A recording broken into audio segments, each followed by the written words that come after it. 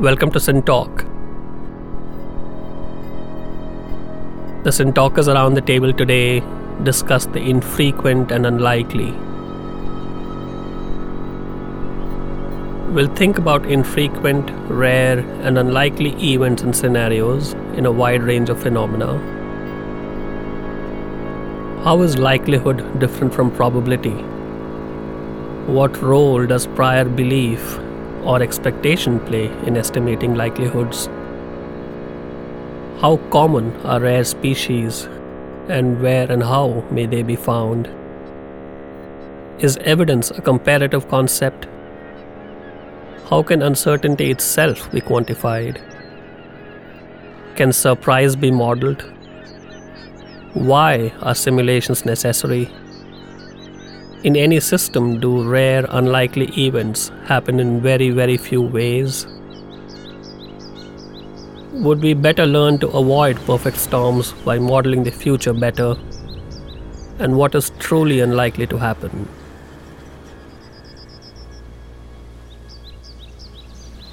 We are pleased and privileged to have three SynTalkers with us here today. Professor Sandeep Juneja. He is an applied probabilist and has been working on modeling and analyzing rare events. He is from TIFR in Mumbai. Professor Subhash Lele. He is a statistician and has worked on domains such as public health, physical anthropology, and ecology. He has also been interested in philosophy of science. He is from University of Alberta in Edmonton, Canada. And Dr. Karthikeyan Vasudevan. He is a conservation biologist and is from CCMB in Hyderabad. He currently leads the Laboratory for Conservation of Endangered Species. So, Sandeep, why don't we set the ball rolling with you? You've thought about rare events in many, many different domains over the years. Now, when we think of rarity, and especially in more evental terms, it looks like, very broadly speaking, correct me if I'm wrong here, one models something based on what's happened in the past. So at some level, you hope that the past is useful for predicting the future. Now, how generic or how right a statement is that? And when does that work? When does that not work? And when do you need to get into the domain of simulation to start figuring out or getting into the domain of rare events? Why don't we start there and we'll see where we go. Well, in certain settings, you can see that past is fairly representative of the future. So, for example, rare event modeling is done a great deal in internet design. When you set up the buffer levels, how much information to store so as to prevent losses of information. Now, there things are happening at the nanosecond level. So there's enormous amount of information that you gather in a few seconds. And it's fairly representative of what's going to happen in the next some time periods. Because the state is the same? Yeah, I mean, the world has not really changed doesn't change that so much. Yeah. Fundamentally, it's not really moved that much. So that would be one setting. Chemical reactions, you expect them to so some chemical reactions are very rare and you expect that property to hold going forward as well. Nothing has fundamentally changed. But when you're modeling human behavior, the world at large, financial events, insurance events, you have to be a little bit more careful. The way for example, in an insurance company, the claims were coming in the last 1 year. Would that continue for next year? It's not so clear. Things may have fundamentally changed. So one has to be careful. So is the mathematics of these two different? Of course, the mathematics cannot be entirely different, but what are the first few steps as you go about modeling them? How are they distinct and different? Let's try and appreciate that. Well, I mean, in the sense that you're looking for, mathematics relies on coming up with a mathematical model for you, which you need historical data. Sure. So in one case, there's lots of representative data available. In the other case, the data is far less. If you're looking at event which happens one in, say, few years, then you need that much of data to be able to make those predictions. So in the social settings where, as I mentioned, people are involved, the timescales are such that you don't have enough data. Mm-hmm. So to that extent, the model that you come up with, you have less faith in it. But is that a problem of just scarcity of data, or there's something different about the nature of the data as well? Like, so if 2 million years pass and human beings have lived for that much longer, would you be okay? Or so it's more it's more a qualitative question as well, or it's like I said, representative data. Sure. So you wonder if the past data is representative of how the future is going to be. Technologies have changed, how people think has changed.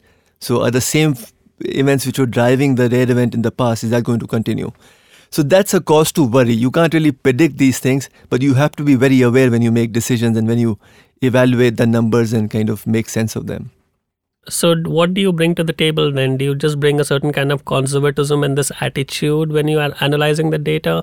And how is the math different? Again, not the technicals of it, but the way how chemical reactions are different from the way human beings interact. Sure, one gets that. But okay, so what happens next? Well, I mean, conservatism is a point of view that you keep with you.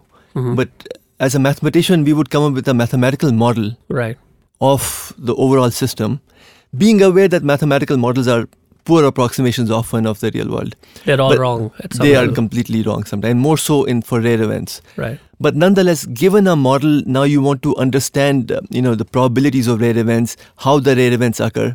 So there, what we bring out is that, typically you may have a very complicated model, but at least, as the randomness increases in a certain sense, in some asymptotic regimes, which are very reasonable, things simplify. So dimensions collapse, so to speak, and the patterns become, more clear. So our role as mathematicians is to identify those patterns. Technically speaking, we develop asymptotic regimes where problems simplify in some sense. We understand what's kind of governing the rare events. But is that closer to the time that the rare event is approaching, or even at the level of the model? This is at the level of the model. Right. So, I mean, once you made a mathematical model, now it's a mathematical problem. So it can be a complicated, difficult mathematical problem which simplifies as the scale of the model becomes large. And how does one go about doing that dimensional reduction? You come up with clever asymptotic regimes. So let me give you an example of a financial portfolio. So a bank, say an ICICI bank, has maybe 100,000 loans and financial instruments on their portfolio.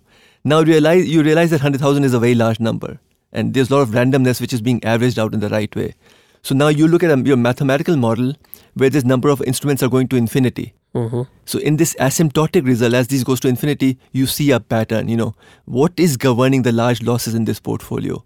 You can say this much, much more crisply in that sense. Right.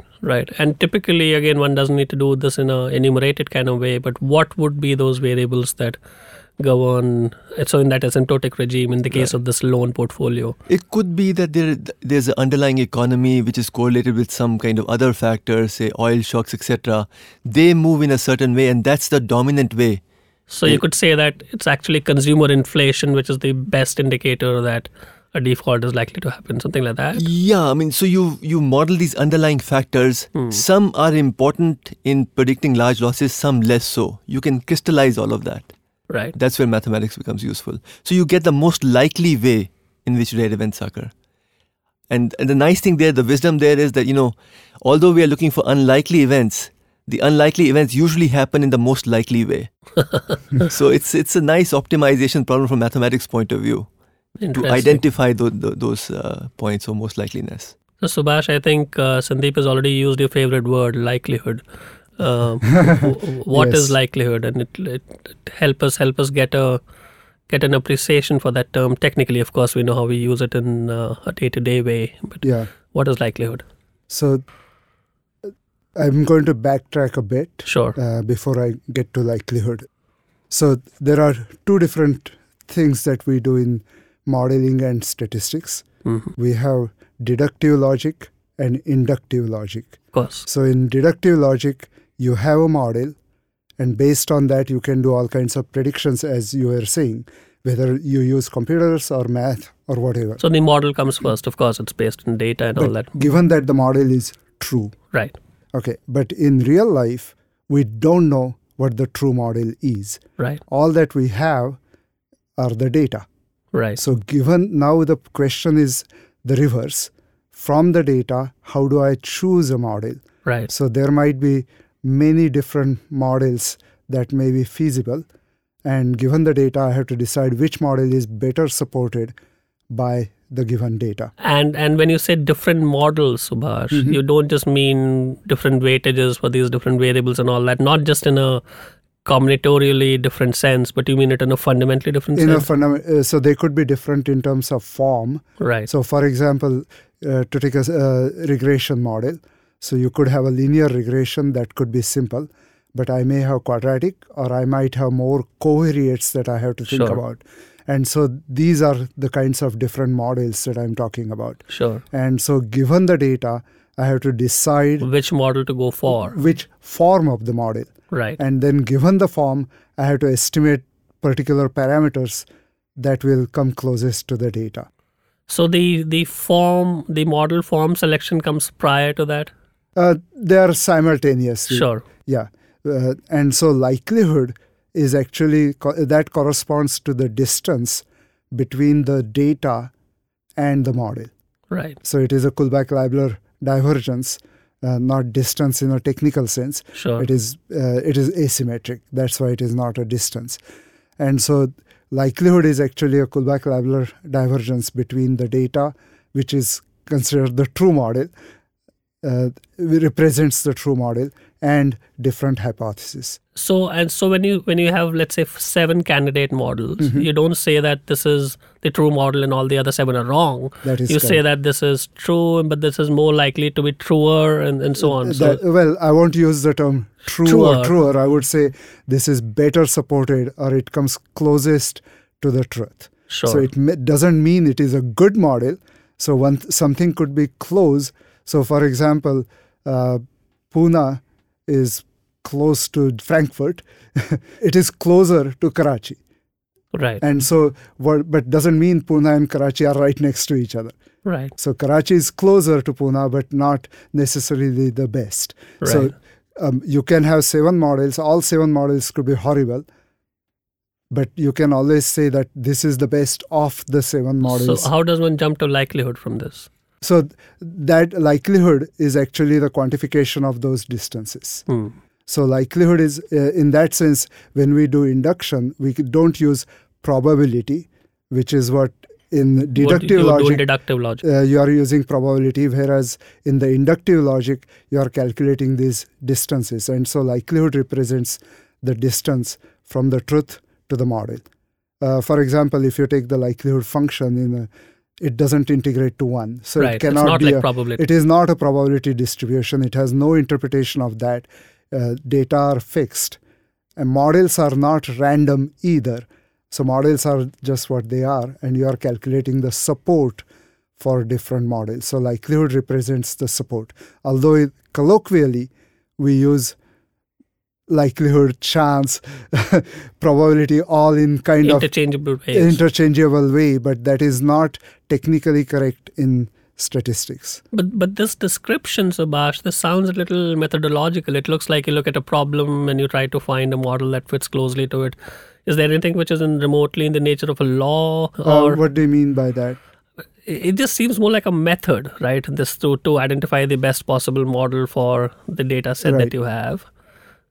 It is. So there is in a way, it is a particular case of the general theory that one can develop, has been developed, which is that given a model, given data and 2 different hypotheses, there are different ways to define the distance or divergence between them. And so there could be a situation where, let's say we were talking about rare events or things of that sort, and if we were to think of it in that context, if you'd chosen one model as opposed to the other, you'd just come to a totally different conclusion. That's right. And you may also define the distance so that it is appropriate for the particular issue that you are dealing with. So for example, in rare events, you may not necessarily choose a likelihood function. You may choose more weight to the rare events than some others. So the choice of the weight, choice of the divergence is up to the researcher.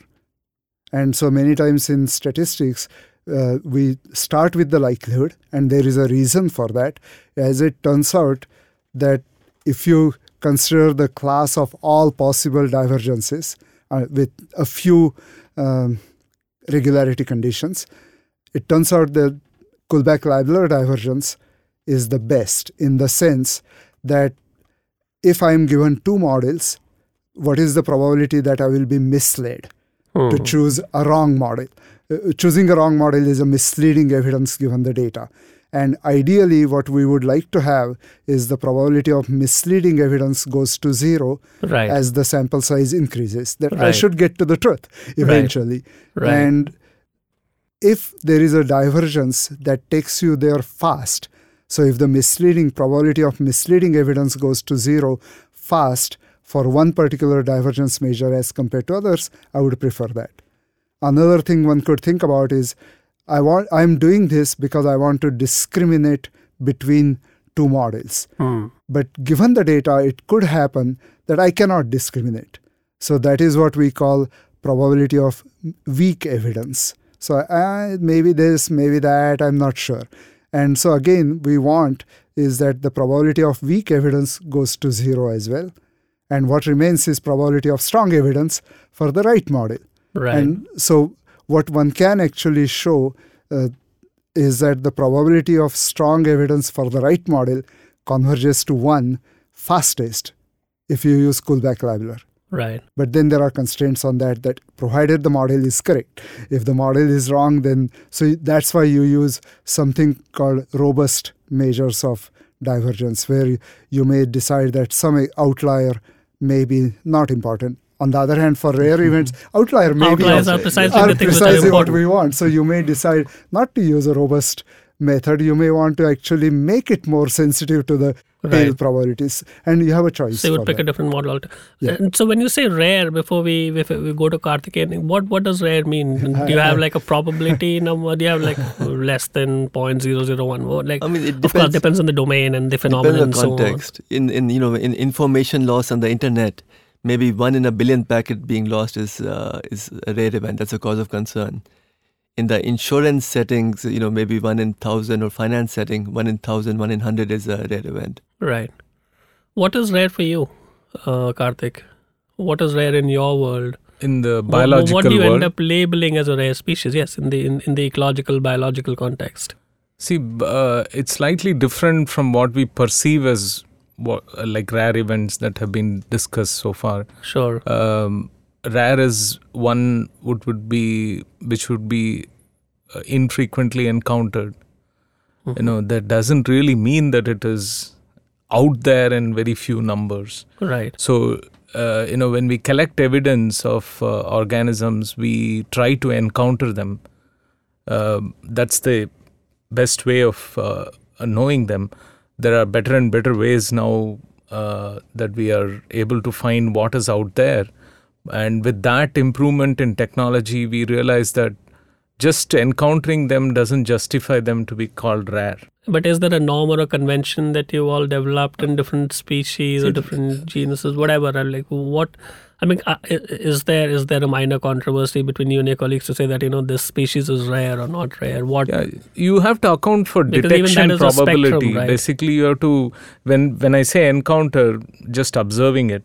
Right. So then there is an undetected number of animals or plants, right? You have to account for it you have to incorporate it within the estimate of the abundance to qualify it to be called rare, right? But in nature, if you see the distribution of rare and common species, you find more rare species than common ones. Oh, really? Yeah, that's the rule. When you were asking for rules, this is a rule that wherever you go there would be a super long tail, to use this terminology, where many species are in very, very small numbers. Exactly. Now, do you think of these in terms of numbers or biomass, or you can call them actual numbers. You can quantify them in terms of biomass, any quantity. So there will be a long tail, as you just mentioned, and there will be many rare species and very few common ones. And the rarer, so then after rare would be endangered, right? So if it's on the I think the endangerment doesn't. There's no species that qualifies to be endangered because it is either rare or common. Those are just official lists. I guess many species which were once common have become endangered. So the nature which drives them to become endangered is very different from what pans out in the nature. And obviously human beings are in the equation, but if we take ourselves out of the equation a little bit, and if we thought of this as some kind of a curve with this long tail, are things always falling off? Like there is a background rate of huge. extinction, right? You just take the example of islands. The islands are typical examples of very high levels of endemic elements like plants, animals. You will find them nowhere else in the world. Right. So they're just confined to a few hectares of land. Oh, it's that some of them are so narrow. So if they go extinct, that is rare. I mean, that's really rare. Right. So you'd find there are such examples which you would see in nature which qualify to be called really rare. So does this correspond in any way to the kind of algorithmic or physical processes or chemical reactions or whatever, where there is a long tail, but obviously you worry about dangerous rare events, presumably. I mean, that's what. But does this long tail exist? What kinds of phenomena have a super long tail, and what kind of phenomena? I mean, what a thick tail, what a thin tail? Is there a way of generalizing that? No, absolutely. So mathematicians worry about underlying principles which lead to a long tail as opposed to a thin tail. So, for example, if events are, if certain phenomena is rare, but it depends on sums of many independent things playing with each other, then that's because when things are independent, they cancel out. To see a rare event there would be less likely. While on the other hand, if you have a phenomena which builds upon itself, so there's some kind of a feedback there's a mechanism. Feedback loop, yeah. So those are cases where you have a long tail or a fat tail. So when things are going bad, they make things going further bad more likely. And so those are kind of, they're still tail events, but they're far more likely than the other kind of tail events. And one has to be much, much more careful about them. And even in natural evolutionary processes and so on, Karthik, are there situations like these which are more feedback-like mechanisms where if something is rare, then it just, that extinction or whatever gets accelerated and it's swiped out of the system? If in a natural situation setting, if extinctions are accelerated, it will be supported by speciation events. So there would be new species as whenever there is extinction, there is more speciation. Right. So that is when you find the equilibrium. The number of species remaining the same, but some exiting, some entering in the nature. So you'd find a balance there. And very often, we construe species going rare or becoming actually ecologically rare to be those which try to escape competition. They want to just exclude themselves from other competitors and take over a niche which nobody else tries to occupy. And those which are abundant are just ones which are more exposed to competition, are the better. They are resilient in that sense. So we are also in a way hinting on this whole notion of redundancy, right? So are there so the more abundant species, do they have many candidate redundant co-species and so on? Not really. I was telling you that the common ones are few, right? But the rare ones are many. So is the redundancy high on that? Yeah, on that side? Most probably the the number of species which are redundant would be more on the rarer side of the curve. And if one of those species goes extinct, it doesn't mean that the redundant co-species are also going extinct, right? There's no law to that. Extinctions naturally occur in a stochastic manner. Right. No, they don't. They're not driven by a certain. There's no villain there wiping people off. So there are events that cause them. So they are unpredictable. So there is this rivet hypothesis. You equate biodiversity to the number of rivets on an aeroplane. So you fix more rivets than it is required. Every important joint has at least 3 or 4 rivets to hold it together. And you can keep on removing the rivets, but that one key rivet, if you remove, the whole plane will collapse. Right. So we don't know which is that rivet. So that's the keystone species or whatever, right? It's not the keystone. It's called the rivet hypothesis. So you don't know which is the rivet. That is the last one which you will remove and the plane will collapse. So the precautionary principle is when you remove rivets, you always question whether this is inching closer to the last one. So this is in a way a mechanism design, system design kind of problem, right? Where I don't know whether dependent structures or what, but you need to know what exactly is causing something. Yeah, I mean, you say to yourself, okay, I can tolerate probabilities of some small level, but I don't know how good my model is. So, my model is not going to tell you how many rivets are going to be enough. So I build up redundancy. Right. I build up that many more, rivets to kind of be much more comfortable with the situation. I mean, that's a bigger thing that, in the rare event setting, I mean, modeling to predict future is a sin, but twice so when you're doing in the rare event setting. So, whether using likelihood or whatever, it's so sensitive to the data, you really can never be completely comfortable with the model. So it's like in any engineering setting, you just, build up the safety that much more. Right. And you've done some work in the ecological settings, Subhash. Mm-hmm. So, I mean, these are, so if one thinks of only one species or whatever, these are regular population models with birth, death rates and things of that sort. Yeah. But there would be so many variables, no? So how does one go about modeling something of this nature? That's where statistics comes in. So you put in the most important variables as part of the model, and the rest we dump in the variation. Right. Basically, and try to model the variation as well as we can. So what's the nature of the most important variable? What kinds of things are these? We can either take a species or something and talk around that. Right. For a single species, for example, what will affect their fecundity and the survival? What factors would affect them? And many times in the sexually reproducing species, you will have to worry about can they meet the mates. Right. So, for example, polar bears is a major case right now where they cannot meet their mates because the ice flows, there is not enough ice. Right. And so they're stranded on two separate icebergs or whatever. Something to that effect. And they sing to each other. And so those are the issues that we have to think about. And how to model their... So the one question that I was wondering about, sort of connecting Sandeep's point to Karthik's point, is that can we define rarity of a species in terms of probability of encounter?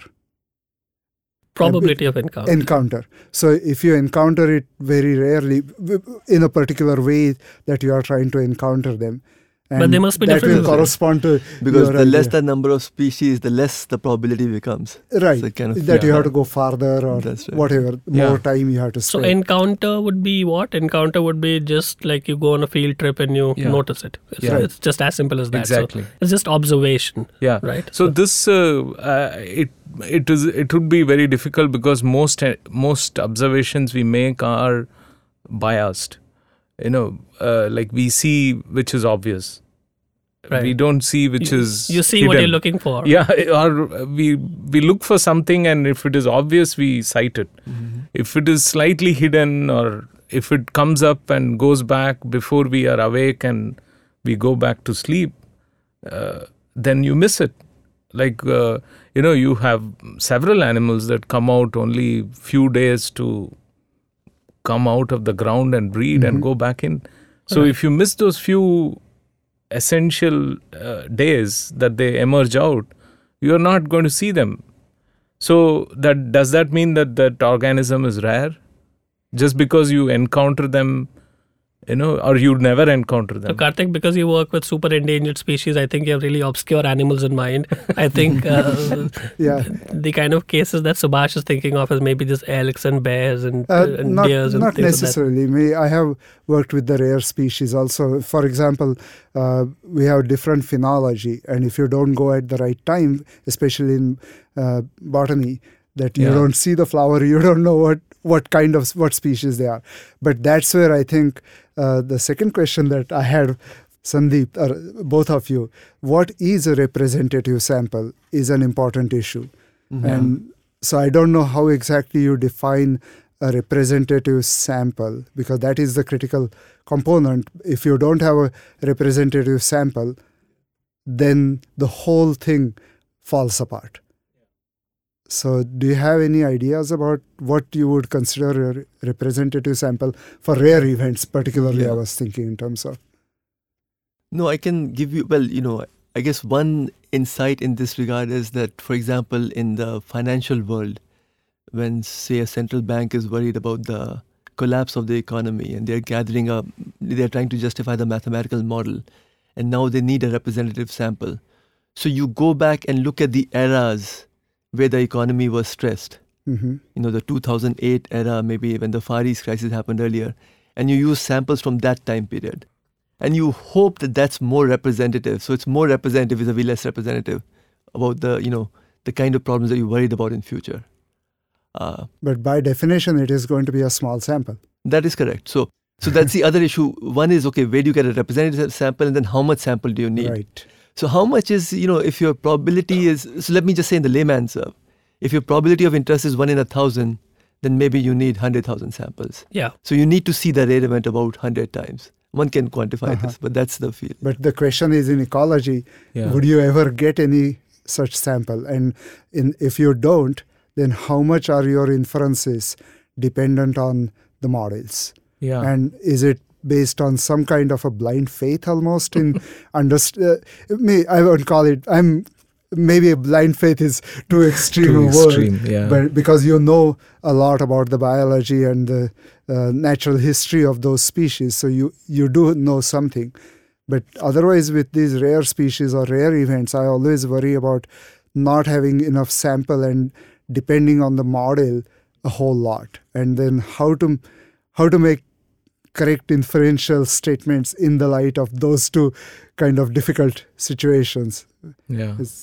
So I just wanted to respond to your first question of representativeness of your samples and what do you think is sufficient sample. See, when we look at animals, say, let's say the example of your polar bears. So you need to have a certain understanding of the animal before you decide on your sampling unit, right? Because an animal would range maybe 100 square kilometers, and you can't have a 100 square meter sampling unit.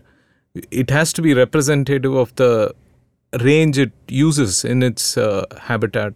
So you would derive your sampling unit based on some information. But wouldn't there be a relationship, Karthik, between the population size and range? I mean, does it? Those are all very tenuous relationships. But larger the body size, obviously they have big range. Right. So that would be one criteria. But what, as an ecologist, I would be very worried about is the independence of your sampling units. Yeah. Because a lot of people, the most models are data hungry. And when people go out and want to collect more and more data, they ignore the fact that the samples are not independent anymore. And how do you account for this, the relatedness of your sample? There is like a collinearity of your variables, and so you'll have to remove all those factors and then identify what is there in ecology that you want to say. So your primary problem would be a false negative problem. You just don't see. Not really. I was more addressing the problem that Subhash raised about representativeness of samples. That one is the sampling unit itself has to be defined by the biology, and the second is how independent. When you say sampling unit, you mean the area in which you look whatever is your sample. I mean, it can be a single plant, or it can be a huge plot, or it can be a photograph taken from the sky, whatever it is. Sure. So if it has to be representative of what you want to detect, the signal, some information should come from biology to inform as to what that size should be. And the second is how independent those samples are. Because ultimately you plug in non-independent samples into your models, you will get very good likelihoods, and they mean nothing. When you say, just so that we get this right, what do you mean by non-independent? So no, it's like if you want a random sample of say how students in a in a school or in the students. I think I get this more generally, but in the context of these species and trying to spot rare species. So, like even in the environment, there is at regular intervals you find some periodicity of certain variables like water availability. Right. So you cannot design your sampling based on uniform intervals of distances between your sampling units. Either intervals of distance or intervals of time, both. Yes, both time and... So you need to understand that these samples which you take and call them as independent should really be independent. That's a good point. Yeah. On the other hand, the dependence between the samples can also be modeled. Yeah, and so one can account for that. Yeah, but that is after realizing that we might have, not actually sampled, independently. Mm-hmm. So how do you get time series in ecological data? Yeah, you do. That effectively is the question, right? Yes, because that's what I was getting at. How do you get super long time series data? You don't, many times at least. Sometimes you do, but most of the times what happens is you have 10 or 20 years of data if you are lucky. But that is nothing on the ecological time frame. That is right? correct. That's why again and again we are coming back to his rare events, and we want to predict the Thankfully, rare events. Sandeep has the benefit of going to the great financial crisis and the station crisis. No, so we can refer to Darwin as usual. Everything goes back to Darwin. Right. And so what Darwin suggested, and people had done it before, I'm sure. I'm not a history of science expert. Sure. But spatial replication also is useful. So instead of having, for example, if I'm working on, right now I'm kind of dabbling into effect of wolf reintroduction in Yellowstone and how that affects elk. But elk. I think there is no elks, by the way. Oh, elk is plural of elk. I think, as I recall. Anyway, I don't mean to say. But so you may have, if you think of Yellowstone, it's a huge park. Mm-hmm. So you may have time series in the northern part of Yellowstone, eastern part of Yellowstone, and they may be somewhat related, but if they are spatially far enough, then they are almost unrelated. Almost like 2 times. Almost unrelated. And so you can build up your sample size by spatial replication. And that's what many times we do in ecology. I mean, but for that, you're kind of assuming that these elks in the northern part and the southern part are the same species, which they are. Yeah, and that's another one. The uniformitarianism, I think. Uniformitarianism. Charles Lyell said that the physical laws don't change. What happened now versus a billion years ago, physics was physics. So to some extent, we do assume that elk have some innate similarity, whether they are in... There's something called elkness. Elkness, exactly. Right. That they behave similarly. So I work on something called species distribution models or resource selection functions. So we want to know what kind of resources would elk use or a particular species would use. And there again, we have the same issue that you can only have so many elk you can observe with their collars. You put the collars on them and see what they do. And I think this is a subtle point, Karthik. So, I mean, if there are 2 somewhat disconnected or let's say strictly disconnected habitats, can the same species live in both the habitats? I mean, presumably they can, but people say that the Indian elephant is different from the African elephant and all that, right? So is it strict enough to say that if there are 2 very different habitats, then the species, even if they look the same, they're not the same? Do you know what I mean? Yeah, that's what is cryptic speciation. Very subtle speciation would have happened. But not to forget is that disjunct distributions can happen very quickly. Right. With changing paleoclimate and, you have the American bison and the European bison. Right. They are the same, maybe a very small difference. Could it happen at the level of the elk in Yellowstone Park, the northern part and the southern part? Could they be cryptically different species? Yeah, it could happen because of some new barriers. Maybe there's a huge reservoir or something that has come up, and over time there is no movement between the 2 populations and they become distinct. So these are incipient evolutionary events. Right. And it can be recorded. It can be, estimated or quantified. Does simulation help with this, Sandeep?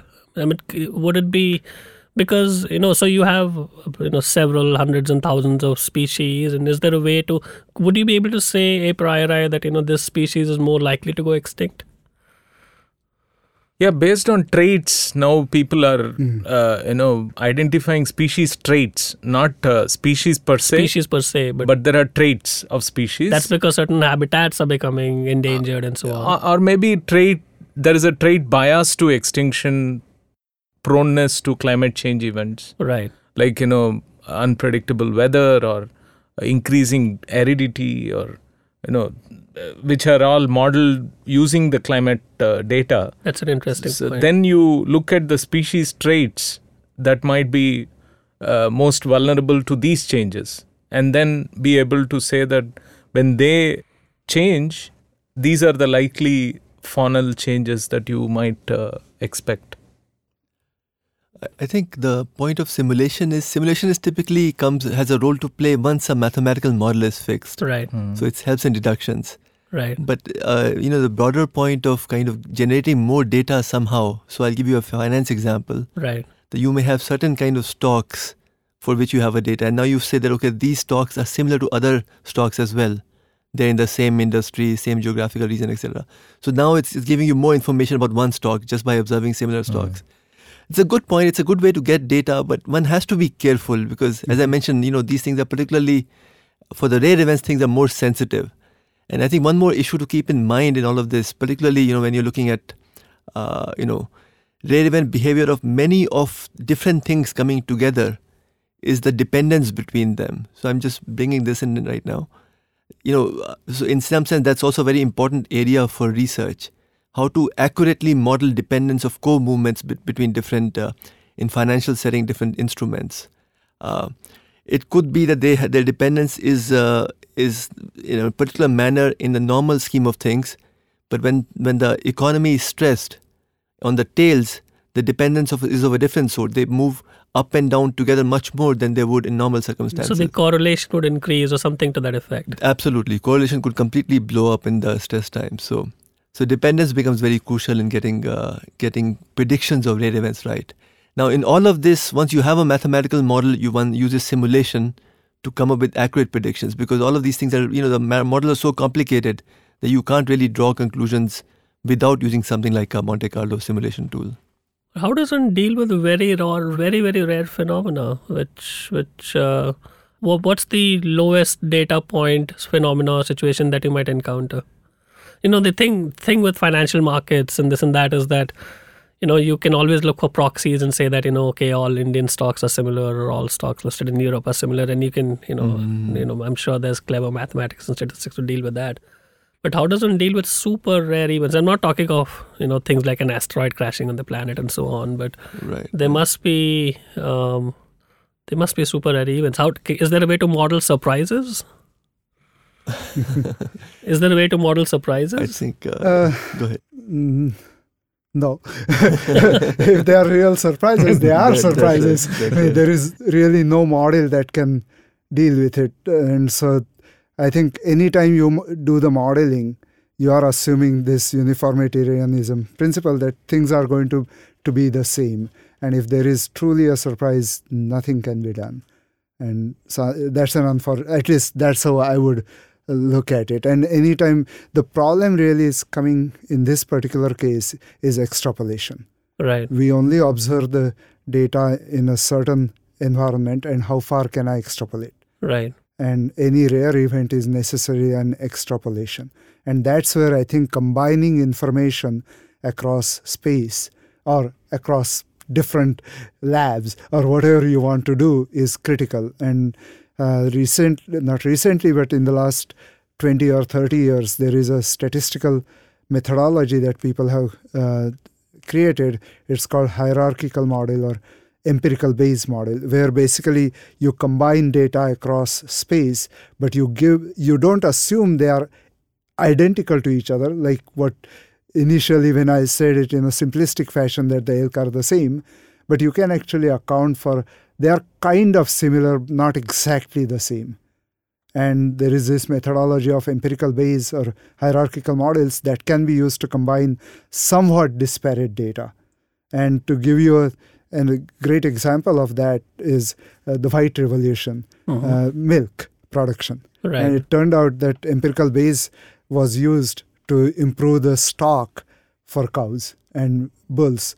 And no two bulls are exactly the same, but they come from a similar population. The same way, elk are kind of similar, not exactly the same. So when I said combine the data, I did not mean that they have to be identical to each other, but they have to be similar to each other. So two human beings are similar.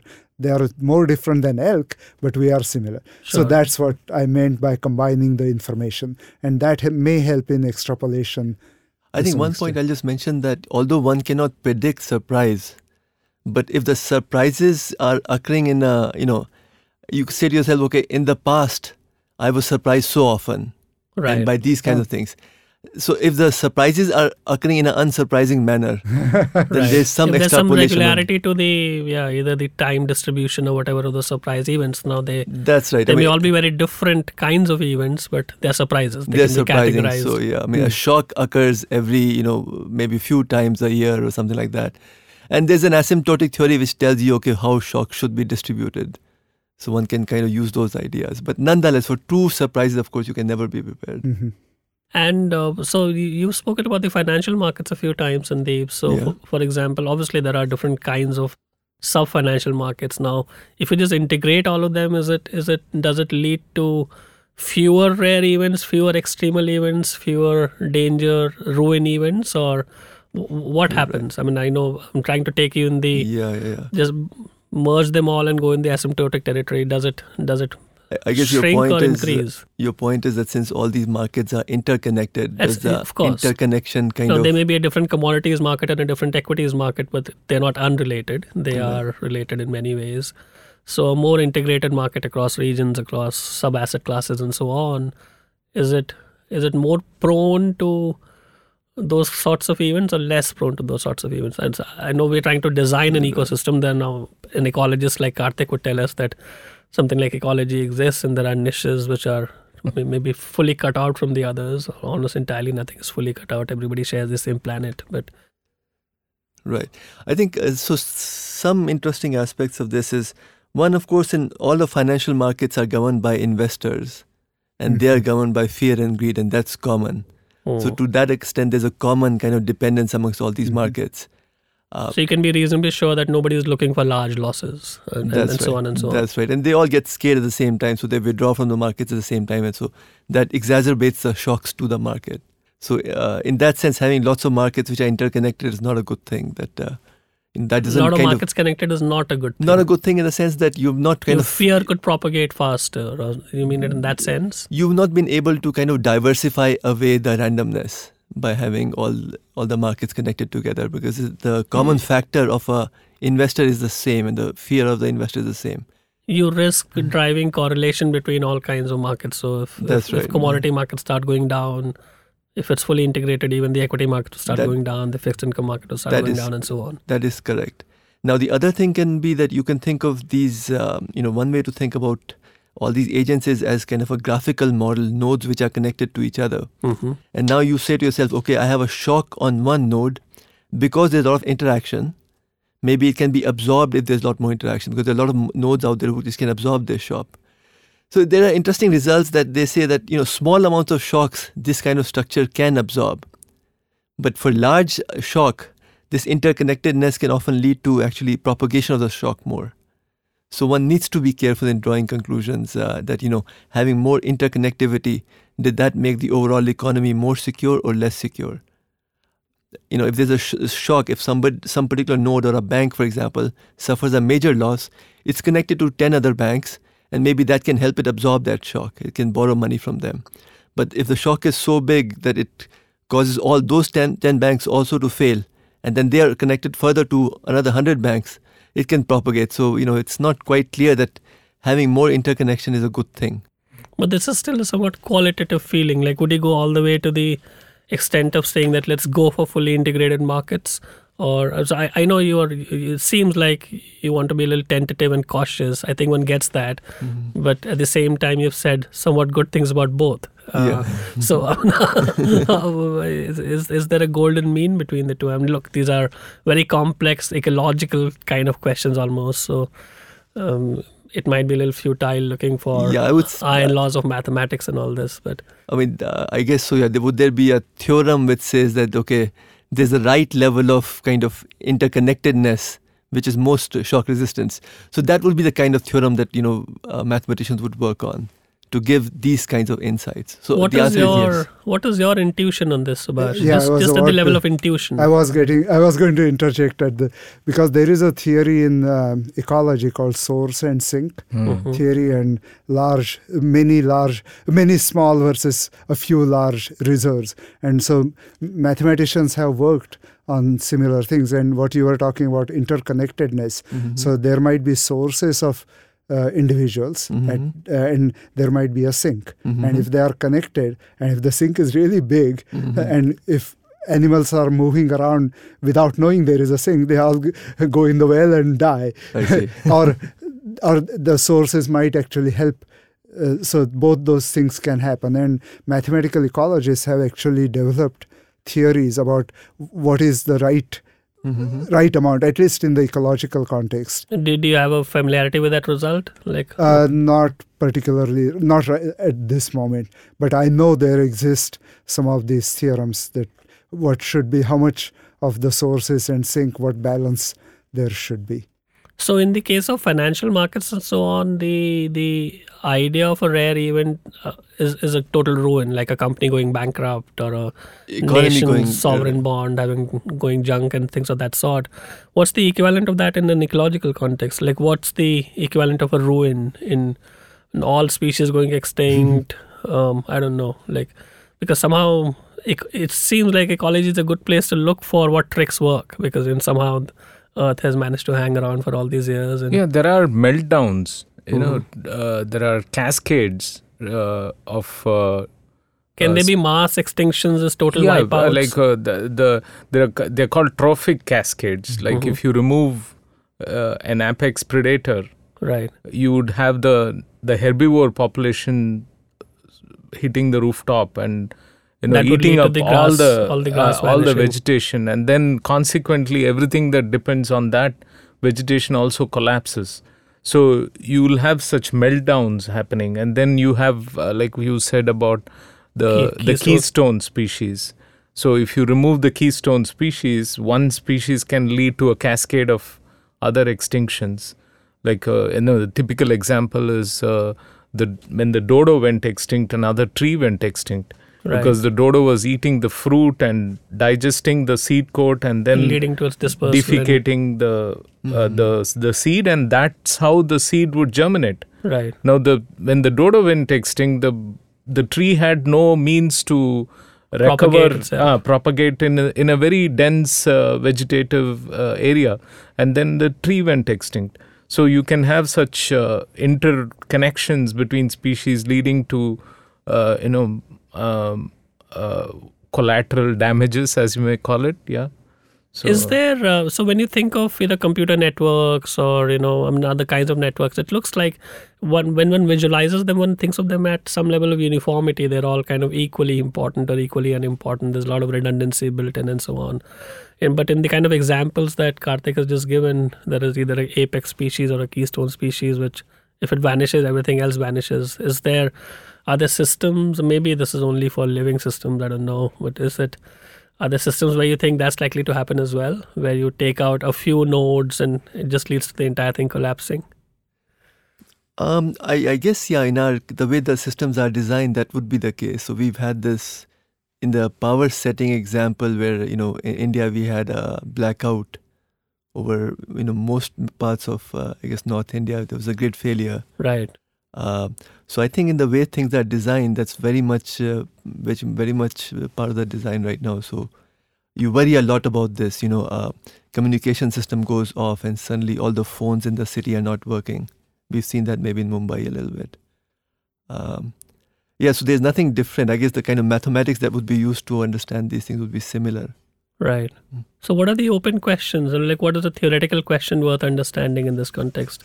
And is there an open question? I mean, I know you've spoken of this difference between the more frequentist and Bayesian kind of methods. Yeah, those are about how to do inductive inference and deductive inference.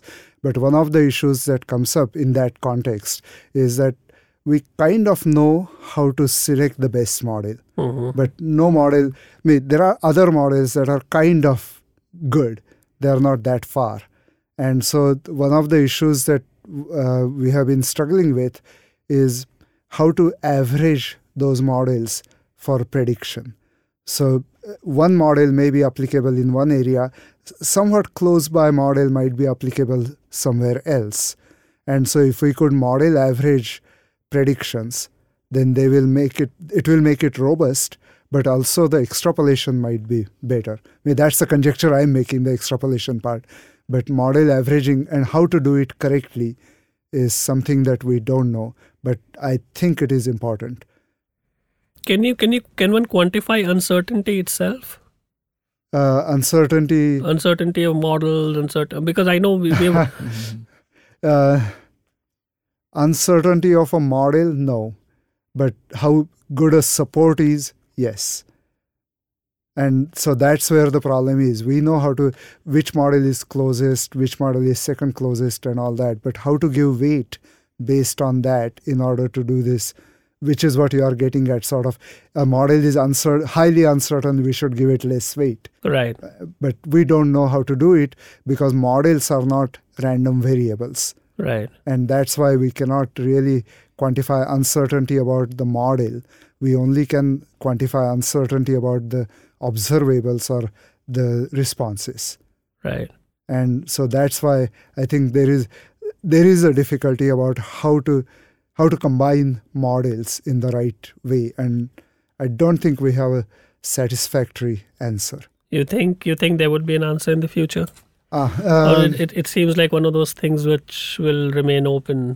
That's my current... Do you think the question is well posed enough? Well, the question may be well posed, but there may not be an answer. Any answer? Yeah. So my feeling is that there is no answer to that because then it feels like which is the point we were discussing a little while ago. It feels like it still needs a lot of judgment, no? Yes. Yeah. It needs a crazy amount of human judgment. To some extent, we need the judgment, and even then. So if you had a ton of ecological data, you will still need to talk to an ecologist. You can't just, you know what I mean. And people like Karthik have a good future. Yeah, you will need to do that, definitely. And without the ecologist or the substantive field expert, none of these models are any use. What is an open question? What is worth understanding? What is Well, in the context of what we are discussing, it's similar to what Subhash just said, that you're worried about rare event which has catastrophic consequences, and you build a model and you know the model is not right, and you build some kind of quantification of the model, so to speak. You maybe say, okay, maybe this is not the correct model, but let me see all the plausible models which are there, which are explained by the data, and maybe do some kind of worst case analysis for the rare event. That becomes terribly conservative. Right. It makes it you don't really get good predictions. So you say to yourself, okay, I'm going to be somewhat pragmatic. I'm going to balance between these two. How do I make decisions? Because I need to make decisions. And, I can't just say that, okay, I will not deal with this phenomena. So I think that's going to always be an ongoing problem, how to make decisions about rare events in future, keeping all these things in mind. But I think we will get more insights. We'll have more data going forward. I mean, data is now much more available than it used to be. And you feel like these domains have insights to offer to each other? No, absolutely. There are commonalities, in terms of underlying phenomena. There are, few basic structures which govern how the macro effects happen in all these domains. So, that study, I think, will continue. We have a lot of insights already. We have a lot of theorems which tell us, what micro behavior leads to what macro phenomena across all of these domains. But I'd expect that that's an exciting area for future. One expects to see a lot of it. And are there domains of application where one has almost entirely cracked this perfect storm problem? You can be reasonably sure that, you've done whatever you needed to from an application of theory and ideas and insights perspective, and also whatever mechanism design one is to do to say that, there's zero chance that internet would go down. There's zero chance that power. So if we have figured some of this out, one should be able to forget aspects like not enough power being available, but can one design power system so that it would never go down? You know what I mean? Yeah, I mean, I guess so wherever we feel we have enough representative data, one may be more certain in those kinds of settings. So I'm not an expert in this, but I'd imagine in chemical reactions and all there, where we are worried about rare events, right? Certain things happen because of rare events. I'd imagine people have a very good idea of how to control those settings.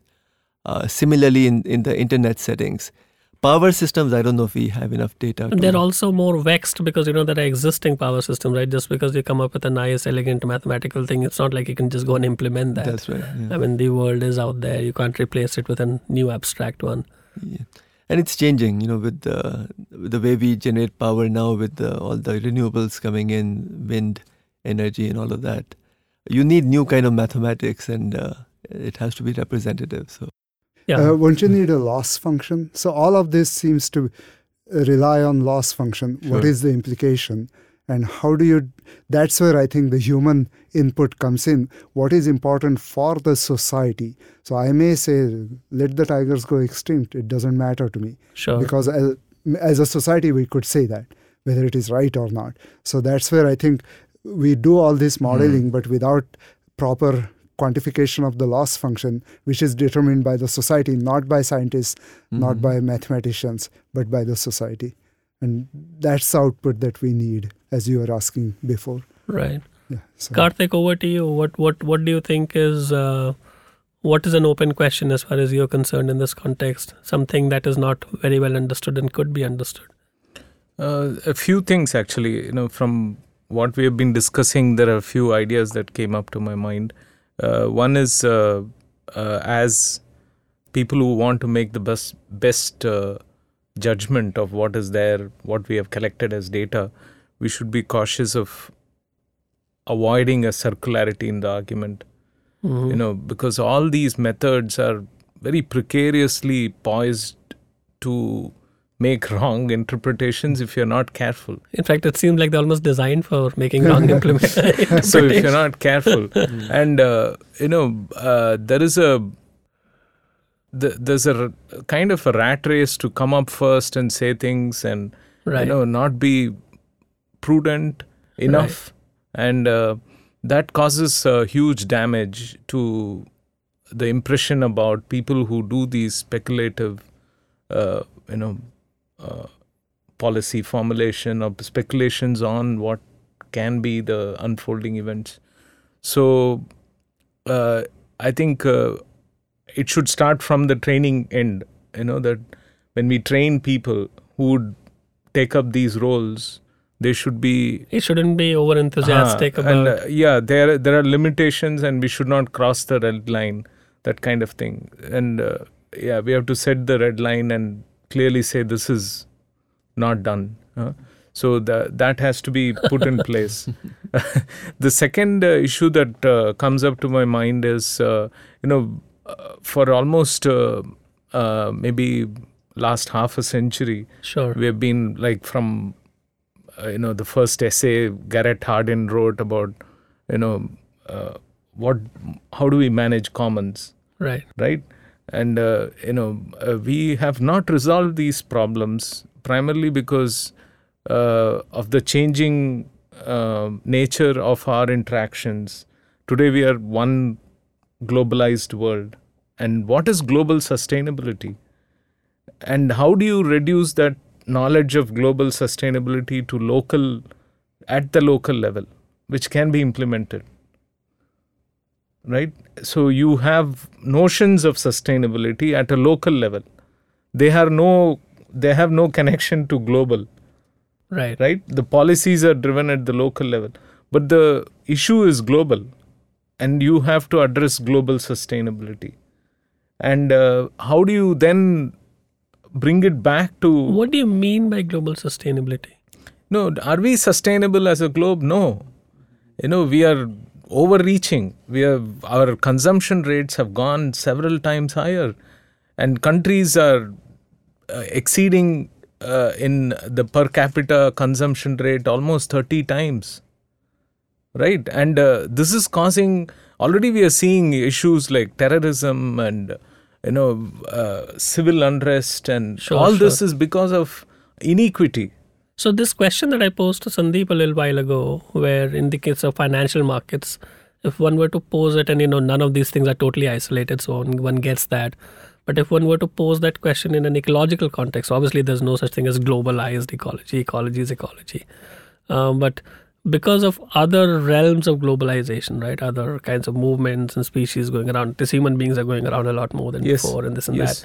What's the tentative response to that same question? Does it make rare events, and let's call rare events extinction here, more likely, less likely? I know there's that background rate of extinction and so on, and again, we're trying to isolate the impact of one variable or whatever, one effect on this thing. But is it more or less? I mean, is it possible to answer that question? Yeah, it is. We are already in the 6th extinction phase, where rapid extinction of species is already happening. But it's happened 5 times before. But this is caused by one species. Right. No, it is not caused by a meteor strike or, rifting of continental plates, or it's purely by just one organism, one population of an organism. So what is, how likely do you think it is that we will go extinct? Yeah, I think the same probabilities apply, and it's pretty high. Is it possible to do that in human population? Do your models? Sure.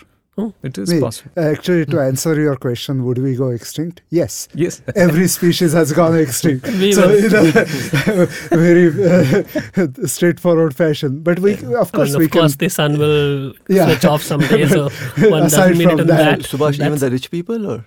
Oh, of course, not the top 1%. But aside from that, but I remember reading about one of quotes from Gandhiji. He said, "Earth can support your needs, not your greeds." Of course. And that's what is, to some extent, that is what is happening, that we are going way beyond our needs. And we can calculate the probability of extinction in a realistic. So the same population models, now obviously human beings are not as territorial as those species. We kind of move around a lot more. There's influx and outflux. But can it be modeled in more or less the same way? Yes and no. No. What's the no part? I think let's skip the yes part. Yeah. So no, because we are adaptable, far more adaptable than most other species are. We learn, and we have this up here in our brain that we can use to adapt. That's why we can live in Canada and we can live in the tropics. Right. And that adaptability would make it very difficult to actually model, because we don't know what kind of adaptations human beings could come up with. That's why that part is difficult. Whereas many other animals, they don't really adapt that much. They do adapt to some extent, but not that much. Is this robust enough that human beings are more adaptable? Of course, more adaptable than the other species? No, that's again goes with the caveat that our knowledge of adaptedness is very limited. Right. Species have evolved over several million years. Yeah. We have come on Earth very recent. So our knowledge of what we are adaptable to itself is very narrow. So the events that pan out beyond a certain period, we have no idea of. Yeah. Which many species that have survived millions of years have gone through. All kinds of ages, yes, saline and phases, they are volcanic still there. Phases. Mm-hmm. So there are living examples of animals and plants which have just gone through that very tough period. We have not seen tough periods at all, I would say. Do non-living systems, do you have this notion of adaptation there, Sandeep? I mean, you're saying, can we kind of build up rules, simple rules of adaptive in non-living systems? In some sense, the way we try to typically approach this is we are trying to replicate. Because in a behavior. way, when you do your analysis, you treat these individual entities as passive units where, their fate happens to them. Now, obviously, we are kind of able to evade our fate. I mean, of course, and the other species. So I think this is not only human beings. No, I was going to say that, we, at least now that there's a lot of work on learning, where we are trying to create, models for how, artificial intelligence, etc. So that's kind of based upon this whole notion of adaptability. So you observe the information and then you kind of improve a little bit as you go along. So to that extent, we are developing mathematics for adaptability. And that holds for everybody, right? It holds for individuals, it holds for the banks, because even this bank, which has been in these two previous financial crises, presumably they react in a slightly different ways. I don't know whether the data sets... Well, that's right, but that's because banks are... run by human beings, after all. At least so far. No, absolutely. So far, yeah, that's a good point. That's a good point. Perfect. I think that's a good note to end this on. Thanks to all of you for making it, and we look forward to having you soon again. Thank you for coming. Thank you.